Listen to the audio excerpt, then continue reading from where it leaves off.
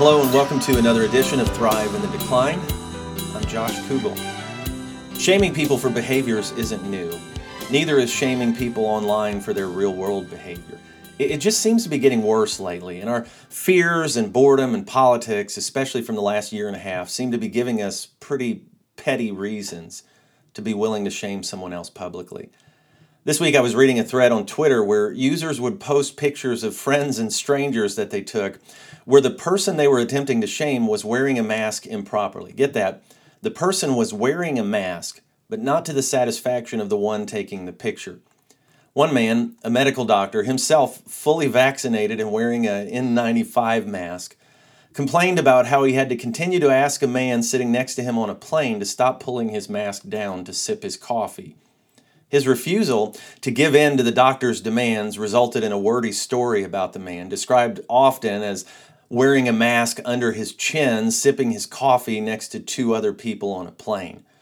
This story was sent to the doctor's 40,000 followers, and personally I worry that this post was more about virtue signaling, intent more on showing the virtue of the medical doctor, but it's also an attempt to shame others into submission. What followed were hundreds of people posting photos and stories that they had put together and taken of other people wearing their masks improperly. One user took a photo of an older woman sitting next to them on a plane with a mask on, but even though her mask was over her nose, there was a gap between the mask and her face, allowing air to pass through. This photo and hundreds of others were liked and retweeted by many of this doctor's followers. And this got me thinking.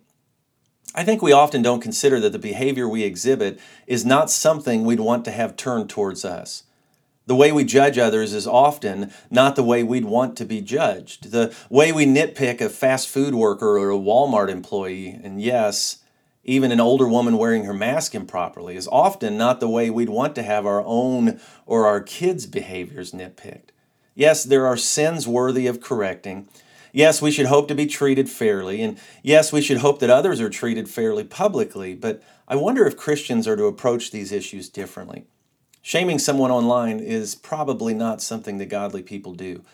I realize that there have been times that people could not find justice through the correct means and have resorted to this because it was the only way, shaming someone online, that they could find to see justice, but I think this is rarely the case.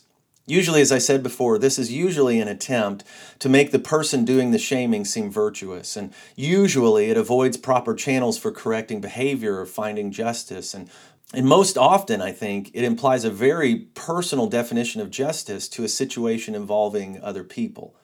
In other words, most of the time it takes someone's own definition of justice and applies it in a setting where the other party is unaware of that definition. It also refuses to take into account the long-term effect that avoiding proper channels and hurting someone publicly can have. But it's the nitpickiness that worries me. How any behavior that some people find objectionable is enough to attempt to ruin another person's life over. Imagine being judged the way we judge others.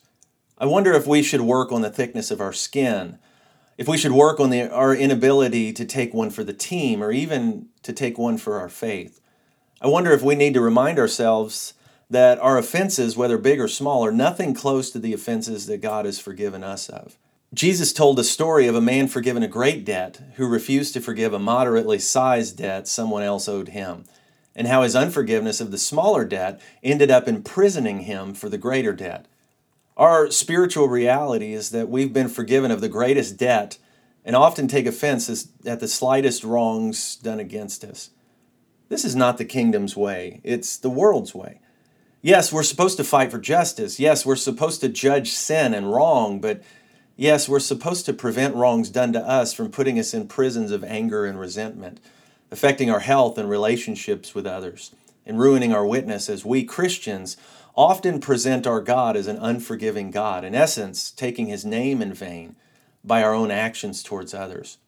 I think we need to be offended less and be very careful, even when we are wronged, to not cause forgiveness to become too difficult to find. Shaming someone online puts a response to a temporary and perceived wrong done toward you in a permanent place that is impossible to take back and makes forgiveness almost impossible to come by. And forgiveness is a Christian must. Studies have found that the act of forgiveness can reap huge rewards for your health, even lowering the risk of heart attack, improving cholesterol levels and sleep, and reducing pain, blood pressure, and levels of anxiety, depression, and stress. And research is even pointing to an increase in the forgiveness health connection as you age. Now, let me be clear. Refusing to take offense is not the same as condoning someone's poor behavior. And forgiving someone definitely does not include condoning their actions or giving them the right to repeat what they've done to you. Being someone who rarely takes offense, though, removes a lot of the ability another person has to hurt you. And becoming someone who forgives is really becoming someone who realizes that forgiveness is about being set free from the way others have hurt you. Jesus taught us to recognize both as he instructed us in what we often call the Lord's Prayer. When we pray, he says, we're supposed to pray often. He teaches us to recognize that our spiritual lives and our physical lives are closely joined, that our holding things against others can cause strain on our relationship with God. He said, when you pray, pray like this: forgive us our sins as we forgive those who sin against us. What if our refusal to be easily offended, and what if our quickness to forgive is actually an acknowledgement and an outflowing of the great debt we've been forgiven by God? What if our refusal to be easily offended and our attempt to always create channels for forgiveness actually contributes to our being made whole, both physically and spiritually? Thank you for joining us. We'll see you soon. Now I've turned and walked away.